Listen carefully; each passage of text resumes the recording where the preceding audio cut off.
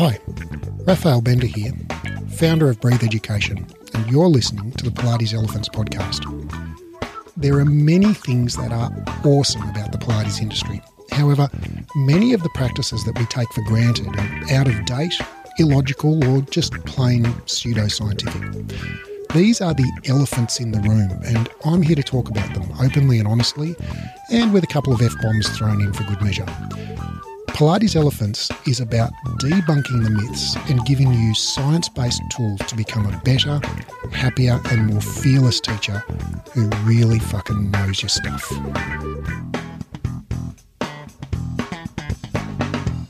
Hey Pilates Elephantites, great to be with you again.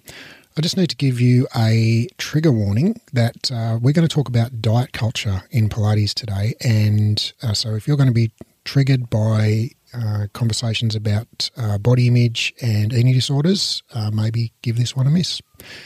Having said that, I'm looking forward to our conversation. I'm here with Jade Ritchie. Jade, welcome. Hey, Raph. I just have to say that every time you play that intro for the podcast, I always say it with you. I've heard it so many times. I could say it exactly like you. Well, great. If we ever need some voiceover talent, I'll give you a call. Oh, cool. So, Jade, great to be here with you. Can you introduce yourself to the folks at home? How would you like to describe who you are and what you do? Yeah, so I am a Pilates instructor. I'm from Bendigo, which is about an hour and a half from Melbourne. But at the moment, I actually live in LA. And I'm studying my diploma of clinical Pilates with Breathe Education. Yeah. All right. And let's just sort of briefly touch on the genesis of this topic, because we're going to talk about diet culture in Pilates. And actually this came from you. So, tell me, let's reminisce for a second about how this topic came to be. How for me? Basically, why you thought this is important, think this is an important topic to discuss, and basically how you pitched it to me also. Okay. Well, I think it's something that's affected me my entire life. I'm 30, and I think in the past, if anyone mentioned diet culture or fat phobia, I would roll my eyes and say, well, that's not a thing. But I think in recent years,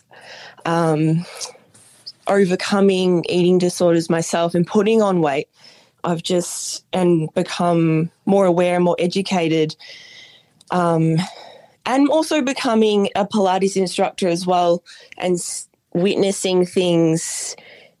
It's like a whole number of things is added to it. And I think you were asking on if anyone had ideas for Pilates Elephants episodes. And I just thought it was a great one because you did have that awesome episode on body image. But actually talking about the culture that's within the fitness industry, I think was important to talk about. Okay, so this is less, so your thoughts about this are, less focused on body image per se and more focused on the diet culture aspect of that. Yes, yeah, exactly. All right, so what do you mean by diet culture? So the definition of diet culture is the widespread belief that appearance and the way your body looks is more important than your physical, psychological, and general well-being.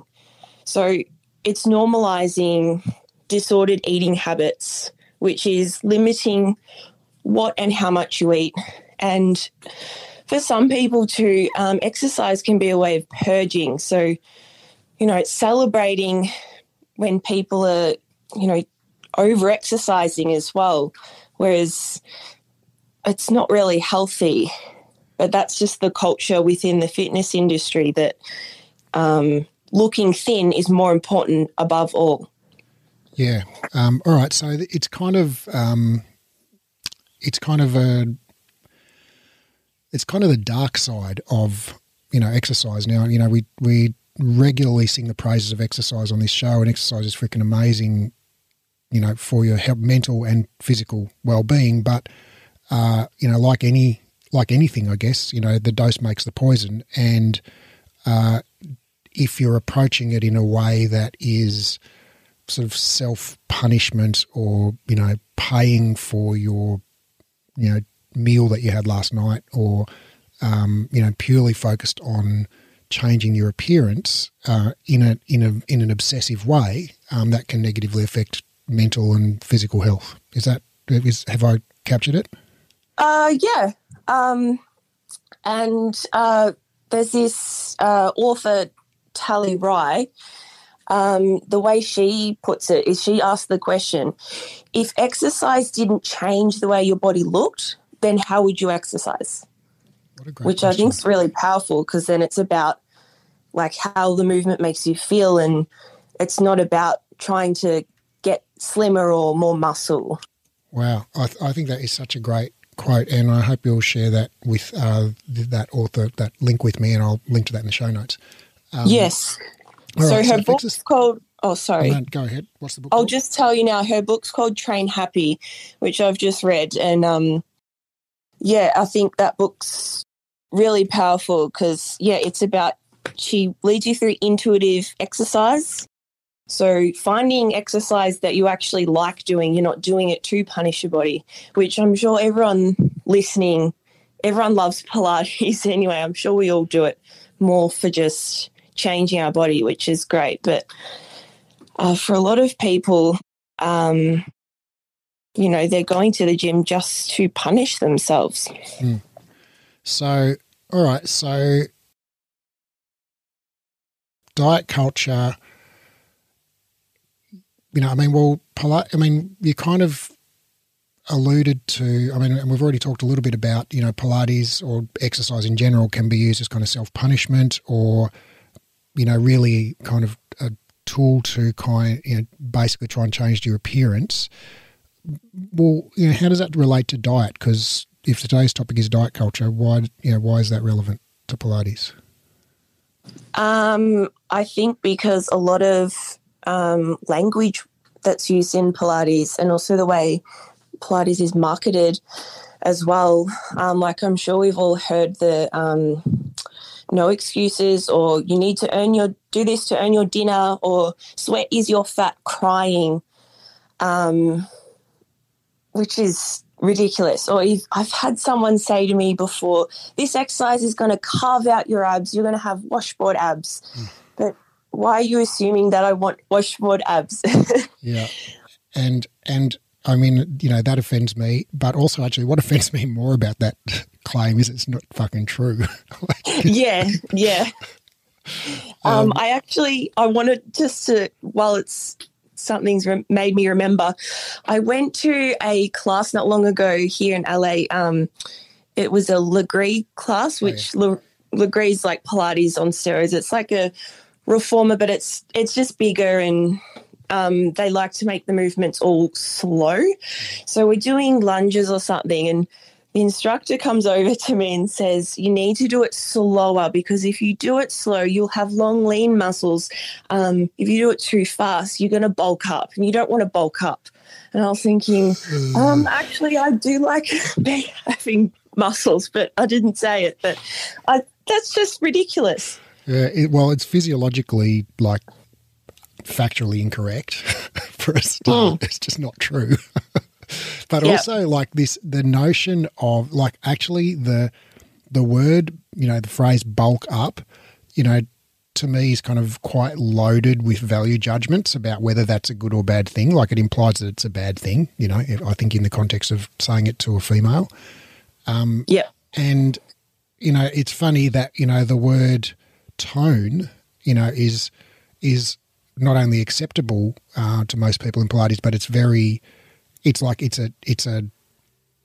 a magnetic word. If you use it in your on your website or whatever, will help you tone. But you would never see on a Pilates website, come and do Pilates to bulk up your XYZ muscle or whatever. It's but really from a exercise physiological standpoint, when you work a muscle and you strengthen a muscle, it gets bigger. Like that's what happens when you strengthen muscles. And so bulk is actually an accurate description of what happens when you strengthen muscles, but it's not an aesthetic description. It's just like it's a literal, physically that's what happens when you strengthen a muscle. It gets bigger. And so the notion of toning actually doesn't have a physical, doesn't describe any process that actually happens in the body. It's just an aesthetic kind of, it's a euphemism. It's like when we want to say something that is a little bit sensitive and we want to use a softer word for it, we use another word like a euphemism. Like instead of saying someone died, we say they passed away. Yeah. And so instead of saying, you will make your muscles bigger, we say you will tone your muscles. It doesn't actually mean anything. Just like passing away is not an actual thing. It's just a kind of not even a metaphor. It's just a softer word that, softens the impact of what you're saying. So, all right, sorry, I went off on a tangent there. On that, I actually just want to say it's only possible for us to gain a certain amount of muscle mass per year as well. I think for women it's really small. It's like, I don't know the exact number. I think it was like 2.5 kilograms or something, and that's if you're really pumping weights. Yeah. So I think that is a really important thing to understand, and I'm glad you said that, Jade, because when I said a minute ago, when you strengthen a muscle, it gets bigger. Like, I don't want people to all of a sudden panic and go, oh my God, what if my muscles blow up to the size of, whatever. Yeah. Like, you can't accidentally look like a bodybuilder. Like, bodybuilders work fucking hard and take a lot of performance enhancing drugs to look the way they look. Yeah, but it's not just the drugs. They have to really put in the hard work and be every day in the gym. Right. And you're not going to, do a few calf raises on a reformer, on 3 springs and then accidentally, explode your calves up to twice their normal size. It's like, that's not how it works. Yeah, it's not a thing. All right. So a lot of the kind of terminology that we use in Pilates to describe the benefits of the exercise and also just to describe people's bodies is shared with diet culture. That's what you're saying, right? Yeah.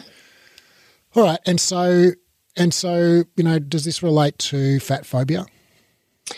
Yeah, so I did want to talk about that. So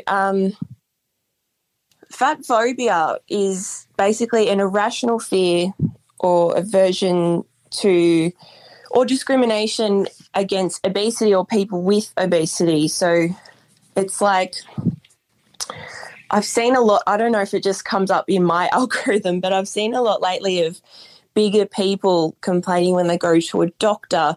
The doctor always just instantly says, well, you need to lose weight. But they're there for, say, something unrelated. So, if someone bigger is coming to your Pilates studio, you're just instantly assuming they're there to lose weight. But they might not be. So, yeah, I think that's a huge thing in Pilates. Even I'm struggling with my own fat phobia, really. We all have internalized fat phobia a little bit. If you're looking at yourself thinking, I want to lose weight just for aesthetic reasons, that's fat phobia. It's not for your health, is it? So, when you say that, it seems pretty obvious to me. My Instagram feed is like chock-a-block full of Pilates exercises, and 99.9% of it are like very slender people, mostly women, but a few guys in there as well. But basically,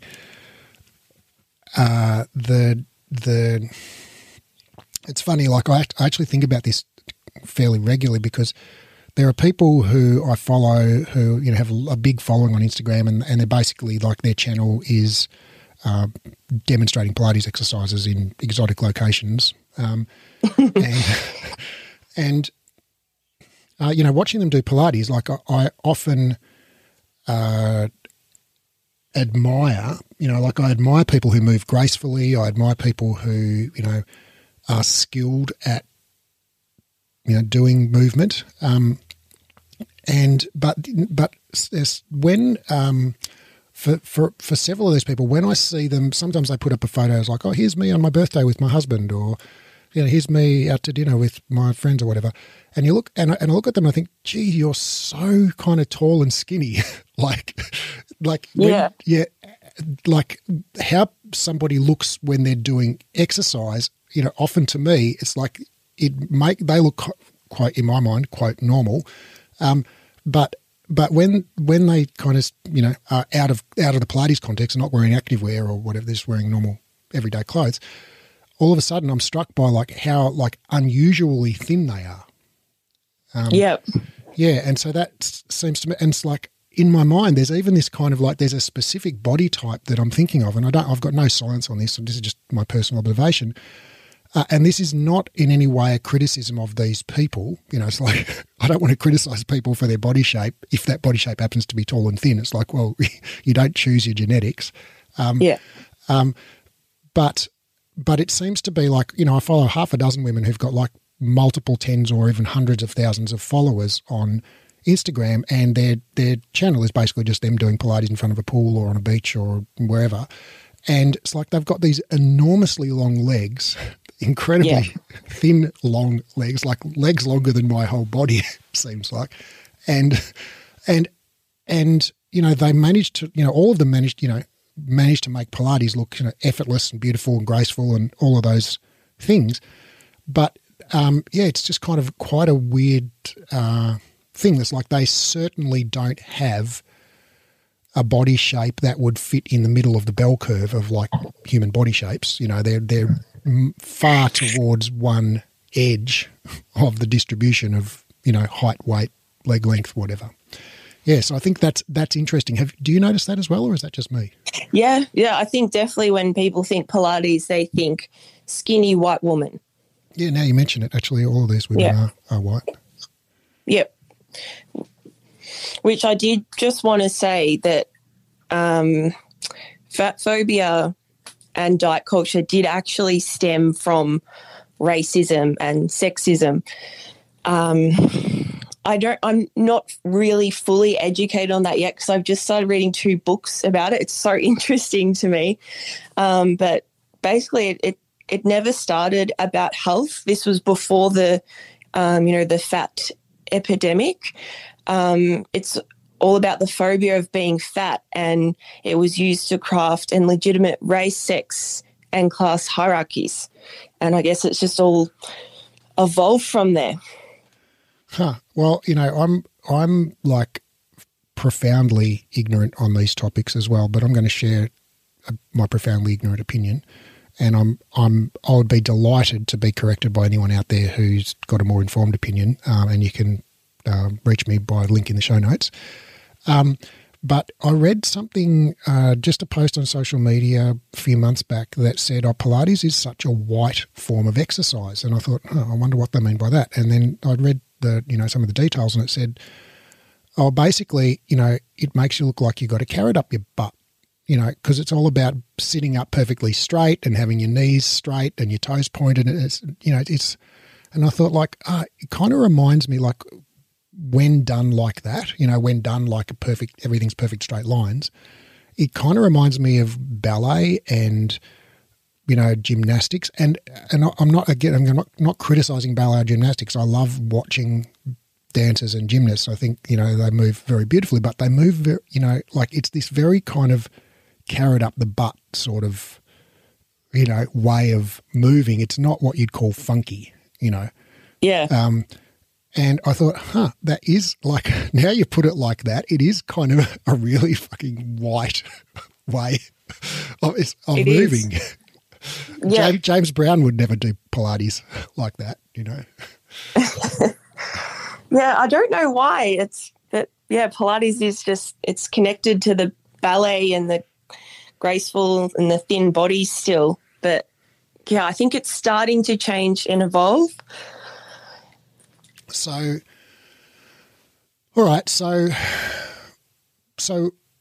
maybe people listening to this are already 10,000% on board with this. Maybe not, I don't know. But so why shouldn't we care, about these things? Why shouldn't we worry about being fat or, what size your waist is or whatever? Well, because how fat you are isn't really a good indicator for your health. As you taught me, if you're doing enough exercise alone, that's a better indicator of your health than what size you are.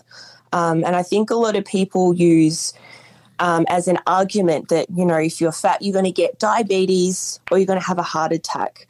But really, if you're doing enough cardio, is it something like you reduce the mortality of diabetes, is it 39%, something like that, but for the next 10 years, and cardiovascular disease mortality by 60%. So, and that's like mind-blowing. Yeah. I can't remember the specific percentages, but I do recall the one number that I do recall is that if you meet the physical activity guidelines, which is 150 minutes of moderate intensity cardio or 75 minutes of vigorous cardio plus 2 to 3 resistance training sessions every week, and if you do that on a regular basis, you reduce your chance of dying by any cause by a bit under 50%, almost 50% in any cause in the next 10 years. So that's pretty freaking amazing. And there are several studies that have found that obesity, and particularly abdominal obesity, so like waist circumference, is correlated with multiple sort of negative health outcomes, and particularly like increasing chance of dying early. But the vast majority of those studies actually don't account for exercise. So they look at people who are overweight, people who are not overweight, and they see which ones die first. But they don't take account of people who exercise. And then there are a few studies that do measure exercise, and what they find is people who are overweight who exercise are basically no more likely to die or get particular diseases than people who are regular weight who exercise. And so it seems to be that fitness is more important than fatness as a measure of health, like you're saying. Yeah, and I think that's so powerful. Like ever since I learned that, I've spent weeks just like obsessing over it, and it's just like, as you say, a brain exploding emoji. I think it's amazing. Yeah. All right, so we've got this kind of,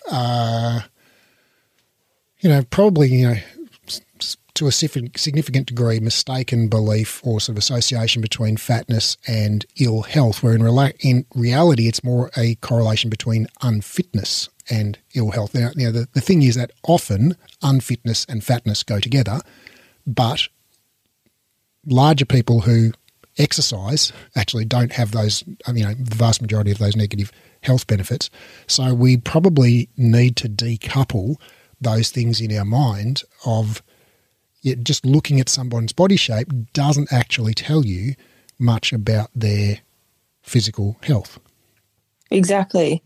And there's a lot of other things that contribute to someone's size. Just because someone's big, it doesn't mean that they're lazy and they eat too much. Particularly for women, hormones play a huge role. Certain medications like antidepressant, birth control make you put on weight, and you can't control that by diet and exercise. And certain chronic illnesses like PCOS and I always can't pronounce it, endometriosis. Yes, it's just a tongue twister for me. So things like that. And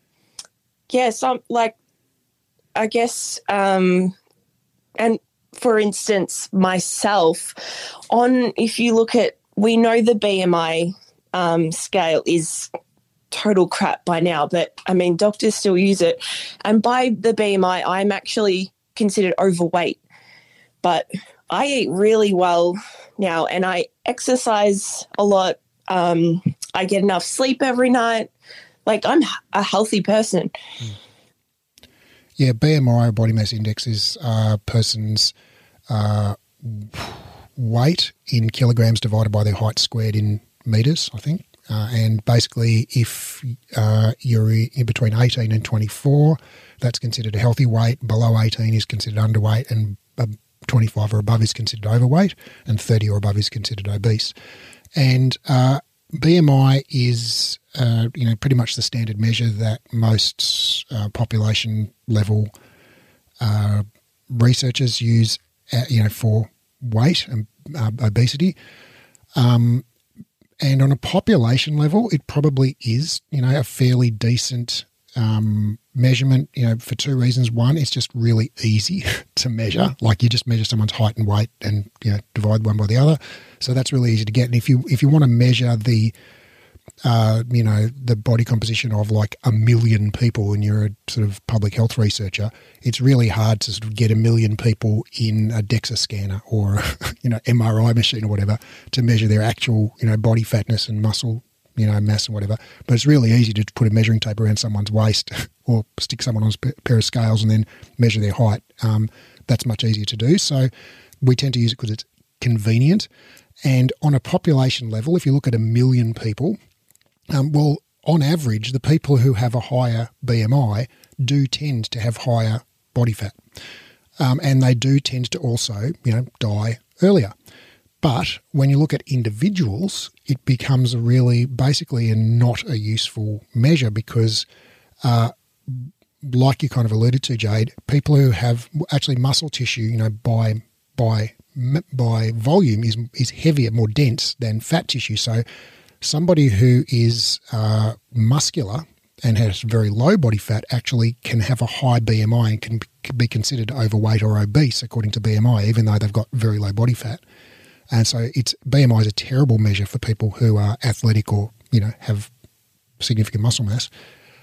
And also it doesn't take account of fitness, like we said before. But, if you look at a population level at, say 1 million people, well, on average, the people who have higher BMI tend to be less fit, right? So you can make generalizations as a public health kind of official and going, okay, do we need more hospitals or do we need more diabetes medications or whatever for the population? You can say, okay, well, if we've got more people who have got a high BMI, yeah, we probably do need more hospitals or whatever.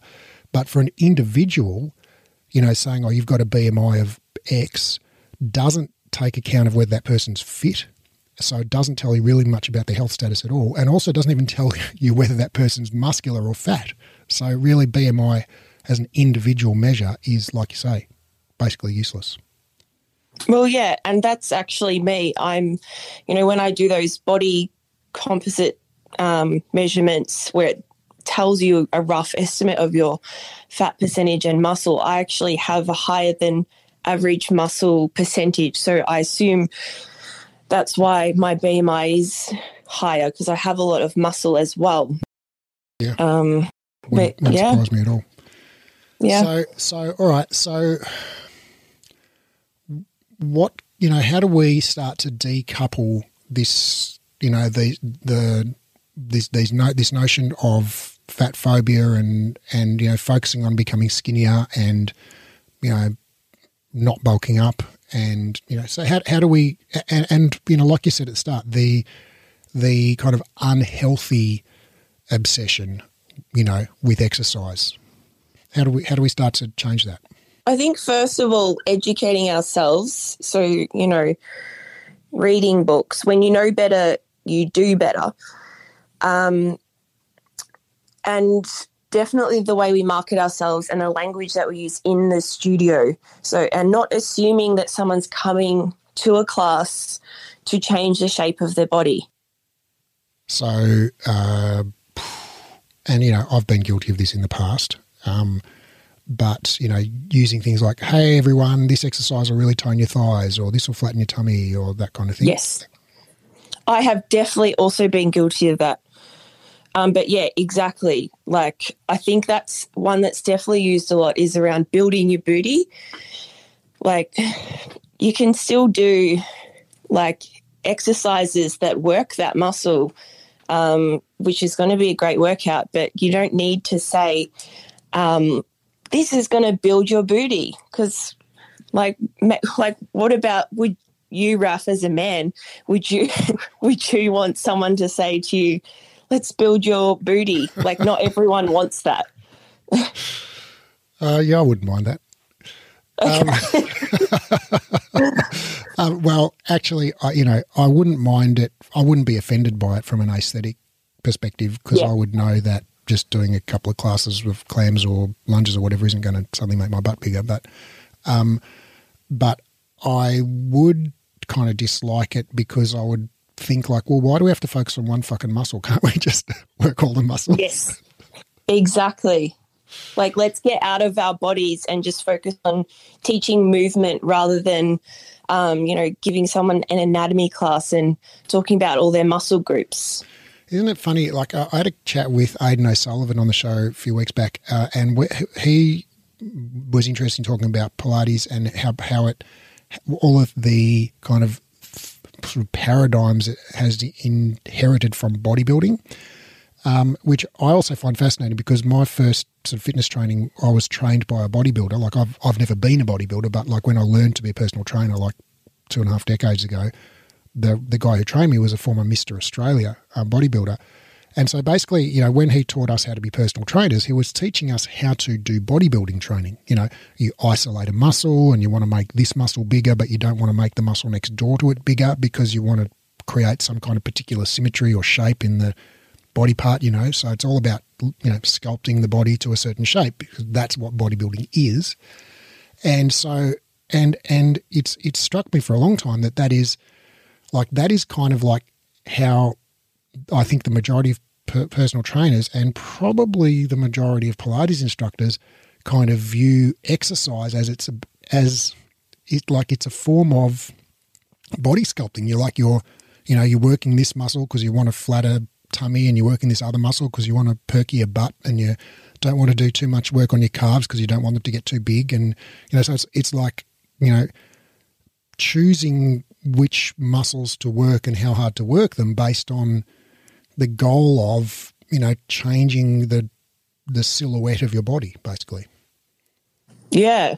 And I used to be really into bodybuilding myself, so I do get it. And, you do have set days, you're working on your chest one day and quads another day. But I guess Pilates isn't that really. You don't go to a class and go, yes, I want to train my quads today. It's really meant to be a whole body workout. Yeah, well, that's how Joseph envisioned it. In fact, he specifically says in his book, don't focus on this or that pet set of muscles, rather focus on the uniform development of the body as a whole. And I really like that philosophy. Yeah. Well, if Joseph said it, then, it must be right. Well, no, I think we both agree that's not true. But yeah. Yeah, that was sarcasm. but I think he was onto something in that particular instance. Yeah. It's funny, isn't it, that Joseph was so, in several, like if you read his book Return to Life Through Contrology, which is the textbook for our certification in Pilates, he never once mentions the name of a muscle in relation to like which muscles, you should activate or anything like that. Never uses the word activate. I think once or twice, I think in the side bend, he, in one of the cautions at the bottom, like the sort of PSs at the bottom, he says, oh, by the way, this is good for the waist or something like that, or good for the arm. I can't remember, one or the other. But basically he never mentions specific muscles ever. He doesn't mention even the word like abdominals or rectus, certainly not rectus abdominis, obliques, transversus, core, it doesn't mention any of that stuff. Certainly never, tells you that an exercise is for a certain muscle. And he actually specifically tells you not to focus on, quote, this or that pet set of muscles. So we get from Joseph, from that in 1945 or whenever he published Return to Life to, fast forward, 70 years, and it now Pilates is all about focusing on this, on that pet set of muscles. It's like, how do we get here? Yeah. And didn't in Caged Lion, didn't John say in that book that Joseph told him he made those exercises so to make people better at sex? Yeah. That's what he wrote. But yeah, how did Pilates turn into that? I think it came from bodybuilding, okay. And I think it also came from physiotherapy, because like in the kind of early 2000s and late 90s when sort of contemporary Pilates was, getting its start, they incorporated a lot of stuff from physiotherapy, and that was all about kind of isolating muscles in the early stages of rehab. Like in the year 2000 or so, all the sort of current physiotherapy research was all about like isolating transversus abdominis and isolating multifidus and blah, blah, blah. And so, that kind of got infused into Pilates. And then also, exercise science, which, in a lot of people's minds is kind of the same thing as bodybuilding training, although in reality it's not. I think also got infused into Pilates a lot at that stage. And so we kind of we gained these concepts of kind of sculpting the body and also, for aesthetic reasons, and also of activating muscles for, kind of rehabilitative reasons. And that has now just kind of set into the mix. It's kind of like infused in and sort of hard to separated out again, from it become totally entangled with how people view Pilates. Yeah, that makes sense. So I want to have a little chat about something that you mentioned off air, which is fitness challenges. Oh, yes. Yeah, so tell me your thoughts on fitness challenges, and I think we might have a cordial disagreement on this one, but I'm looking forward to hearing what you've got to say. Well, first of all, I've, done a lot of fitness challenges and loved them. But I think just in recent times I've learnt more, and I believe that they're really problematic.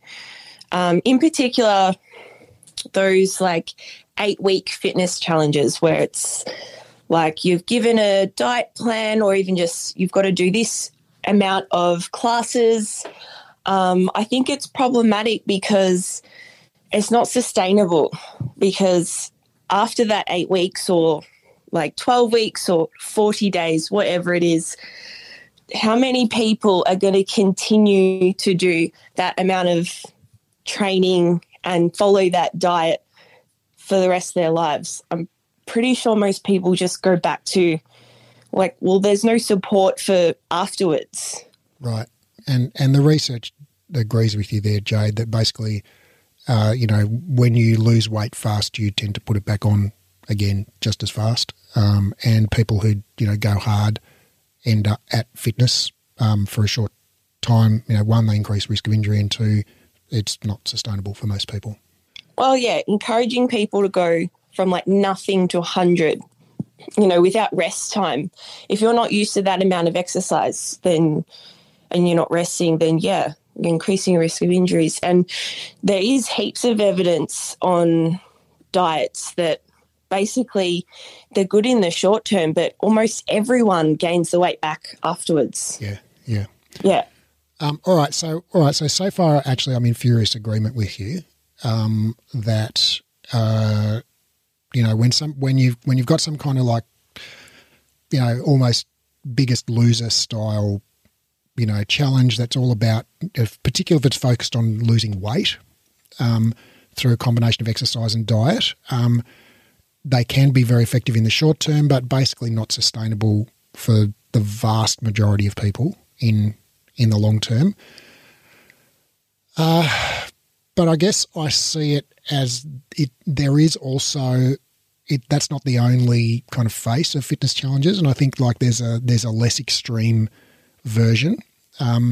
So I'm thinking of basically as humans, we all have this desire to solve our problems with very little effort or time expended. You know, Yeah. Yeah. we all want the quick, easy solution that's not in any way inconvenient for us. And so if you tell me that I can, you know, get healthy and strong in 6 weeks, I'm like, oh, that sounds emotionally doable. You know, whereas if you say, well, you've exercised a lifetime habit and you're going to have to commit to it forever, I'm like, oh, that sounds really fucking hard. You know? Yeah. So if you get me in the door for 6 weeks because that feels doable to me, and then at the end of 6 weeks, I'm feeling a lot better and you can resell me on another 6 weeks, and then you just do that every 6 weeks for the rest of my life. Well, it's kind of a psychological hack to, you know, to get people that can actually get people going. Like I actually use this when I'm running, because running for me is kind of uncomfortable. I know a lot of people have the same experience. It's like it's kind of like pain but pleasure at the same time. But, you know, so I often say to myself, like, oh, I might stop now. And I'm like, no, just do another 500 meters, you know, run up to that rock or whatever. And I get to the rock and I'm like, oh, maybe I'll run to the next rock, you know. And some part of my brain knows that I'm just tricking myself, that I'm going to run, you know, another 5 kilometers. But somehow just saying, oh, I'll just do another 500 meters and then you can stop, somehow that works. And so Yeah. I think that, you know, the 6-week challenge or whatever, if done in a less extreme format and if not focused on, you know, crash dieting and all the rest of it, but if just focused on like, okay, here's a 6-week, you know, block of fitness activities that is kind of got a defined end time, so it's like it feels emotionally doable. Come and get into exercise for 6 weeks and you'll feel a lot better, stronger and more flexible and have more energy and all the rest of it. And when 6 weeks rolls around, you're like, oh, why not do another 6 weeks? Like, what do you think about that? Do you think there's a place for that? Well, first of all, just with the running, there's actually a run app that's amazing for that. You put in your details to begin with and like how far you can run at the moment, and it tailors the program so that it never pushes you too far, and it gives you little like encouragements in your ear, and it will tell you to rest, so it stops you from having the ability to pushing too far. It's amazing. I'll definitely have to share that with you. Yeah, but I cool. think with the challenges, it's assuming that you're there to lose weight and focusing on changing your body. And I think too, it can be triggering for people.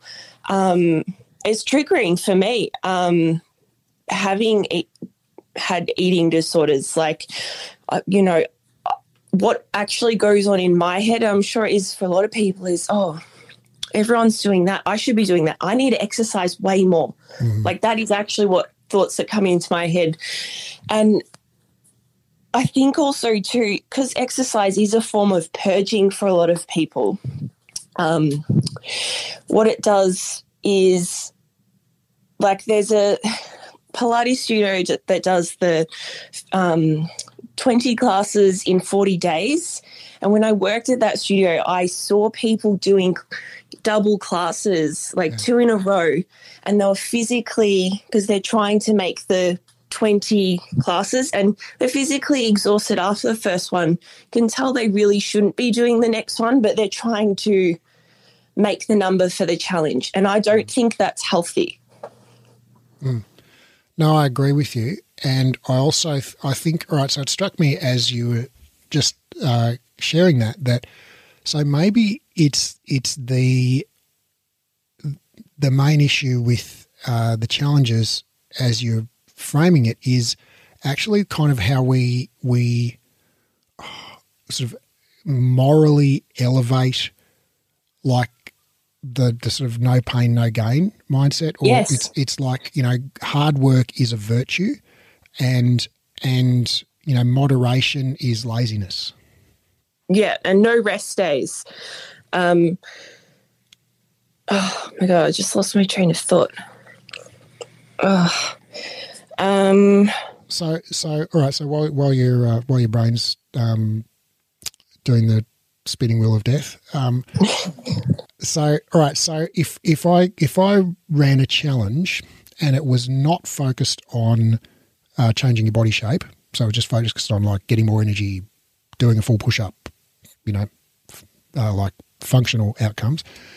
And if it was it wasn't about like, flogging yourself for 6 weeks. It was about creating a sustainable exercise habit for 6 weeks. Would you have a problem with that? And if so, what? I guess if it was individualized, like say, then that's really good. Like say, we'll just use myself and as example. Say I want to hold a plank for 60 seconds and I can't already. So maybe that could be the goal. But obviously some people can already. So I think, again, all of our bodies are different and we're going to have different goals.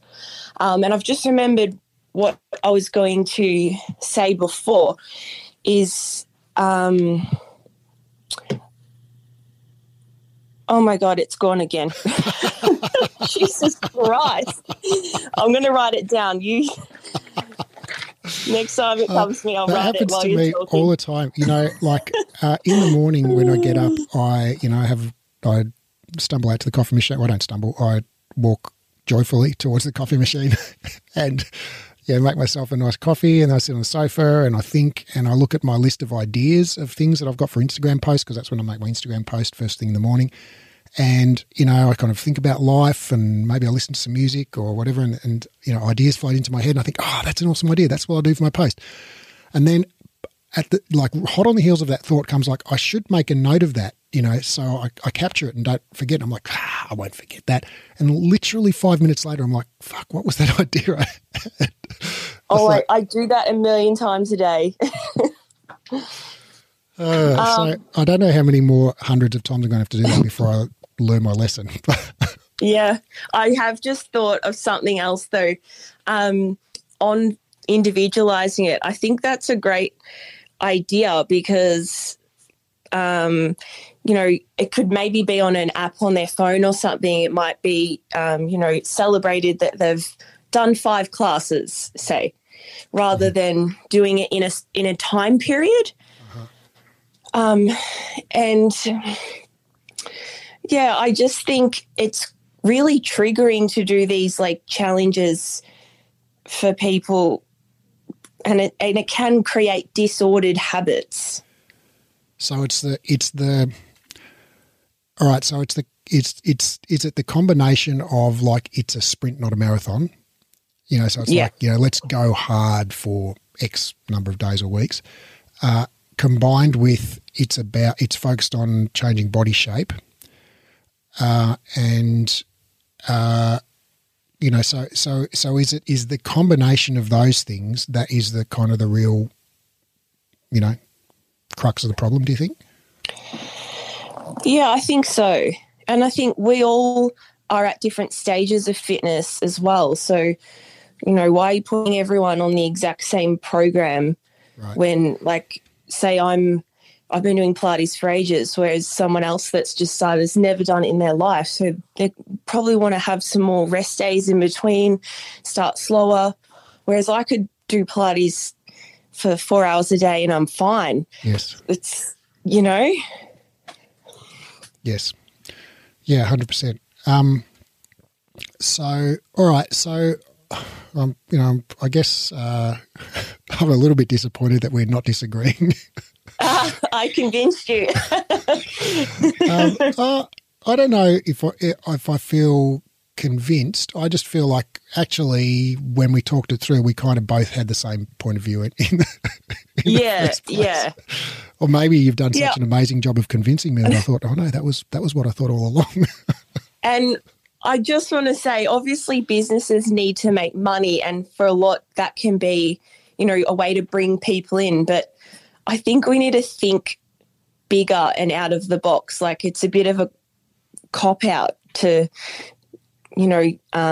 sell something based on someone's insecurities, like that they want to lose weight. I think we can think better at bringing clients into the studio. All right. Well, maybe I'm going to have another go at disagreeing with you here and see how we go.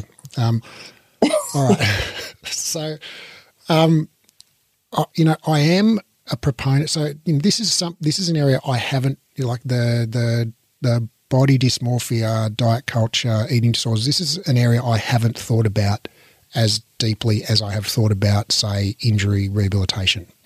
So I have a much less strongly held view in this area, and I'm open to any, convincing. But, thinking about, say, injury rehab, my view there is, and we've got kind of a parallel situation where basically a lot of people come in with a sore back, for example, and they say, I want to strengthen my core and improve my posture because, and by implication, they think those things will solve their back pain. The reality is those things won't solve their back pain any more than any other form of exercise. There's nothing magic about strengthening your core or improving your posture. And so I do, in that case, I actually advocate giving them core strengthening exercises not because core strengthening exercises have any particular physical efficacy, but rather because we know that when someone expects an exercise to help their pain, the exercise is more likely to help their pain.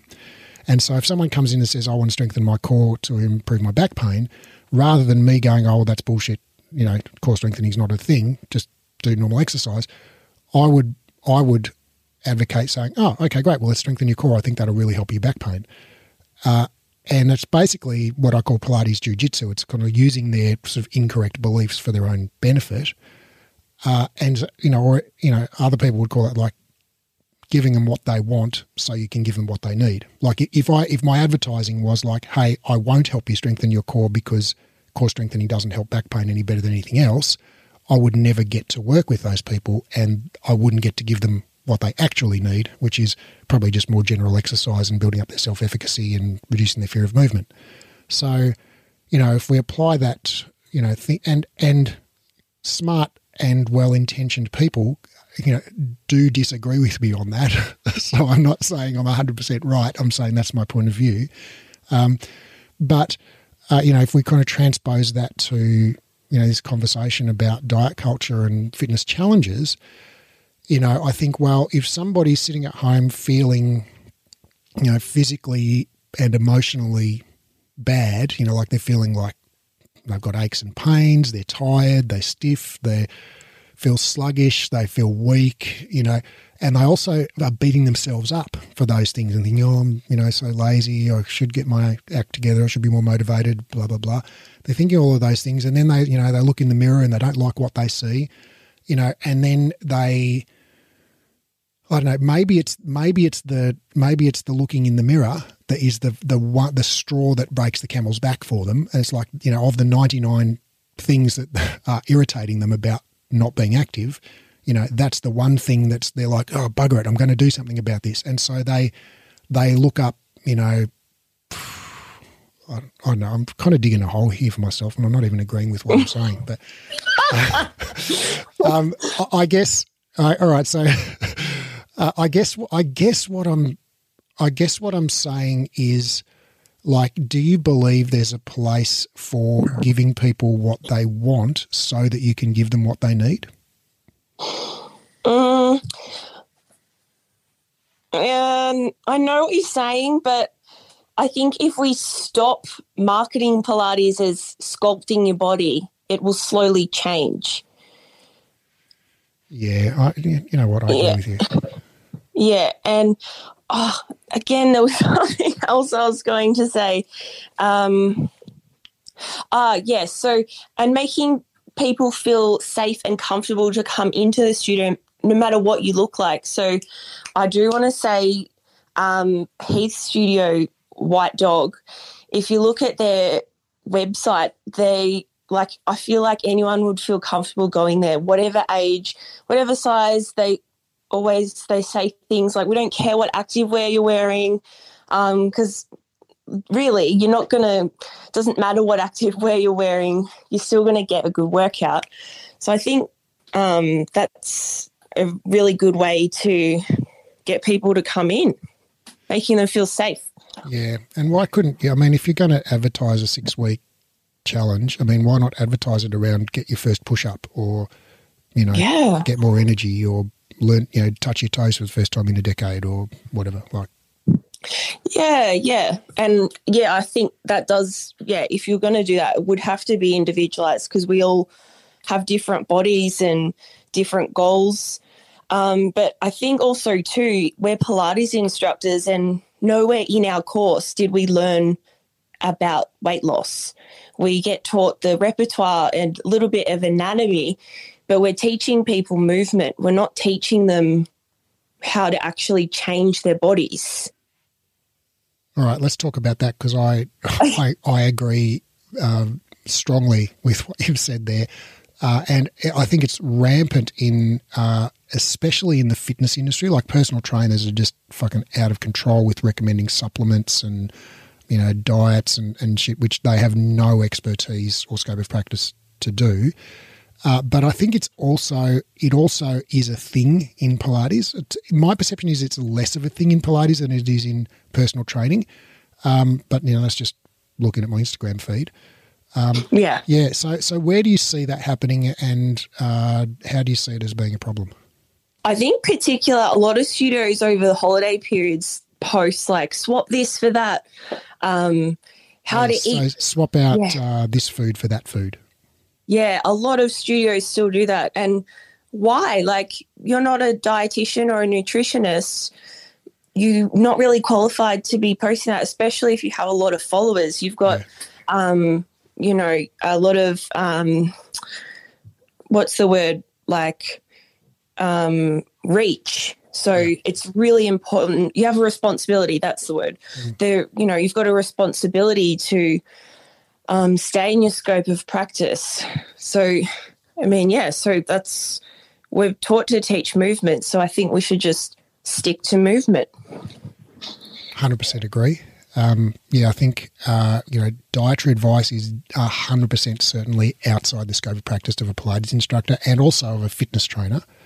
Yep. And we just shouldn't be, commenting on diet. It's just not part of the skill set of Pilates instructor, and also weight loss is actually not part of the skill set of a Pilates instructor. It's not. Yeah, exactly. Or and we also don't get taught bodybuilding or to isolate muscles or things like that. Right. So yeah. Funny, so can it? we just stop that now? Well, what can we do? We teach people movement, Here's a bunch of beautiful layers leading up to doing the twist snake, or it's a nice exercise that feels good on your hips, legs in straps. Yeah. Great. Yeah, exactly. And I think people get excited when they learn a movement that can appear really complicated, but then you've taught it in layers and they do something so they do short spine for the first time. They're like, oh my God, I'm on my shoulders. And they feel like they've really accomplished something. Yeah. And then when you affirm them and point that out to them, they're like, you couldn't do that a month ago. Now look at you go. Like that really builds people up as well. Yeah. And I also think isn't that more likely to make people come back rather than, this class is we're going to burn your booty. Wouldn't you be more likely to go back because your brain's being more stimulated, and I guess you're staying in a more flow state as well because you're not focusing on your body parts. You're focusing on learning movement. Okay. So if we, just to kind of round out this conversation, if we do want to, change our language and our focus so that we're not, telling people this exercise is going to be for this particular body part, or they should change the shape of this particular body part or whatever, and yet we still want to, motivate our clients and explain, why, what the benefit of this exercise is, because that can be motivational for people to know, well, why the hell are we doing this move? What's it for? So what do I say instead of, hey, this one will, tone your butt, or this one will, really give you a flat stomach? What do I say instead of that? Well, I guess it depends on the exercise, but, you might say this is going to make you stronger. or this is really good for your spine health. Things like that, like more systemic rather than just the body part. This will make it easier to climb stairs. This will make it easier to get down onto the floor and get back up again. Yeah. This one looks really fucking cool when you can do it. Yeah. Yeah. And there is lots of benefits to exercise that aren't about changing the way you look, like heaps. It makes you live longer. Exercise literally makes you live longer. I think that's amazing. It is amazing. Yeah. I mean, the list of benefits could stop there, and it's basically that should be enough, right? Well, yeah. Yeah, I think you described it as it's the closest thing to the elixir of life. Like, as you said, everyone wants a quick fix, and it can be free. You know, if you want to live longer, all you got to do is exercise the recommended amount. Exercise it changes your life. Sure. I'm so passionate. I just want everyone to exercise. But on that, I did want to mention that TED Talk by Wendy Suzuki about how exercise or the benefits of exercise on your brain, because I think it's like 10 minutes long, but I think it's really worth watching. I found that like brain exploding emoji like amazing as well. I knew it was good for your brain, but it's actually really good for your brain. Yeah, it's amazing. Like it actually, and I don't think I've seen that TED Talk, but I do know that exercise, regular exercise over a lifetime sort of that has some degree of preventative benefit against dementia and all kinds of other central nervous system things like Parkinson's and a bunch of other things. Are those the main benefits that she talks about, or are there others? And concentration and your focus. And you better sleep. That TED Talk's actually in the diploma, so I reckon you would have seen it. I must have, yeah. I think that week in particular, I was just so fascinated. Yeah, it's pretty fucking awesome. I mean, really, like exercise influences pretty much every possible aspect of human flourishing. Whether it's from your mental health, your physical health, your gut health, digestion, your heart health, your cognitive function, memory, problem-solving ability, emotional control, yeah, like it's the only thing that really affects almost everything, Yeah, there's almost no aspect of human existence that it doesn't impact in a positive way. Yeah, so I think we should focus on, feeling good and the other benefits of exercise, because the other benefits, there's way more bigger effects from the inside of your body, the inside of your body.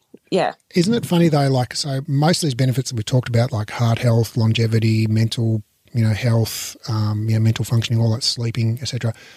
They're all kind of systemic. Exercise reduces systemic inflammation as well. So there's so many systemic benefits of exercise. But like, it seems to me that humans have got some kind of fascination with, drawing a straight line between, doing this one specific exercise and achieving this one specific benefit. So, this exercise is good for your spleen. And, this exercise is good for your lungs, and this exercise is good for your, gluteus medius, posterior fibers, So, I think maybe we also need to just let go of the notion that there is a specific exercise to achieve a specific benefit, and just embrace the fact that just moving is fucking awesome, and just move in a way that feels good to you, and that therefore it's more likely to be sustainable and you're more likely to keep it up for the long term. Yeah, 100%. Like, let it go. There is no special exercise to achieve a special benefit, folks. Just get moving.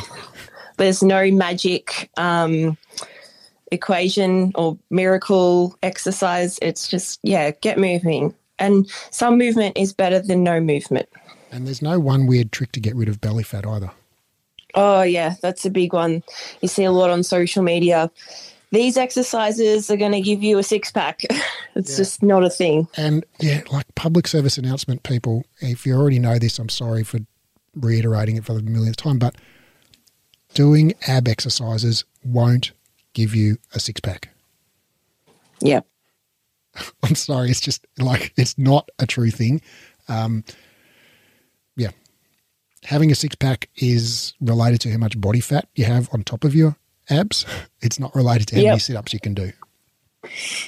Yeah, exactly. You can have a no six-pack and be able to hold a plank for 4 hours. Yeah, exactly. All right. Have we missed anything, Jade? No.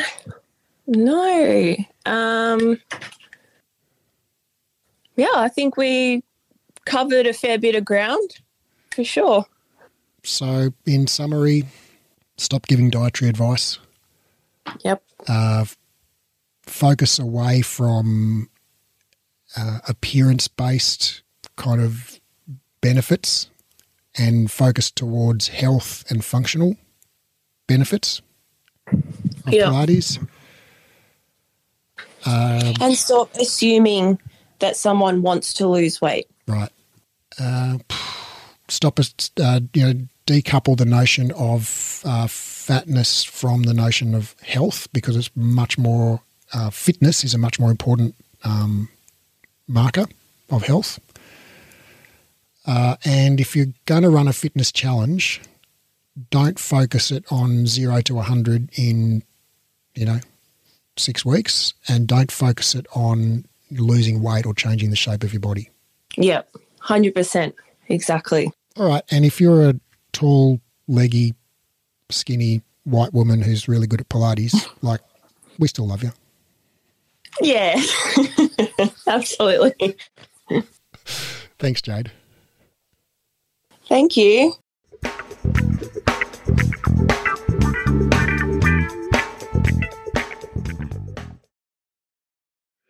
After 2 exercise science degrees and over a decade and a half of reading research daily, I've condensed all the current science on rehab into a program called the Clinical Exercise Specialist Rehabilitation.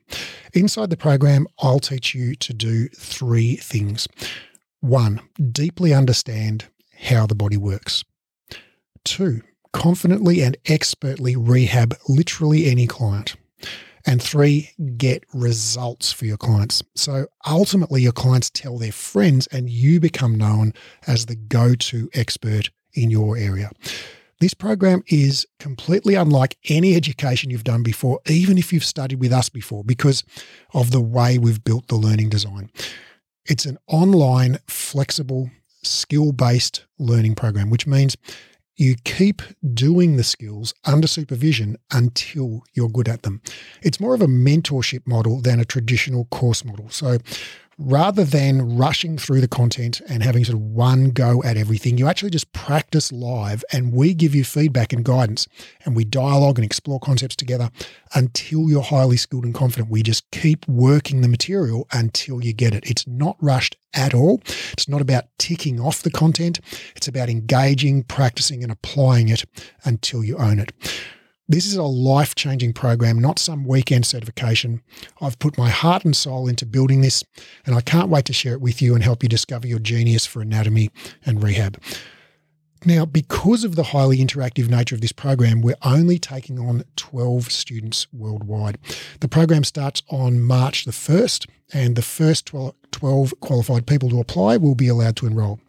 So if you're interested in learning more, click the link in the show notes and download the course guide, or go to breathe-education.com and click on the clinical certification menu link in the top menu. That's breathe-education.com and click on the clinical certification link in the top menu.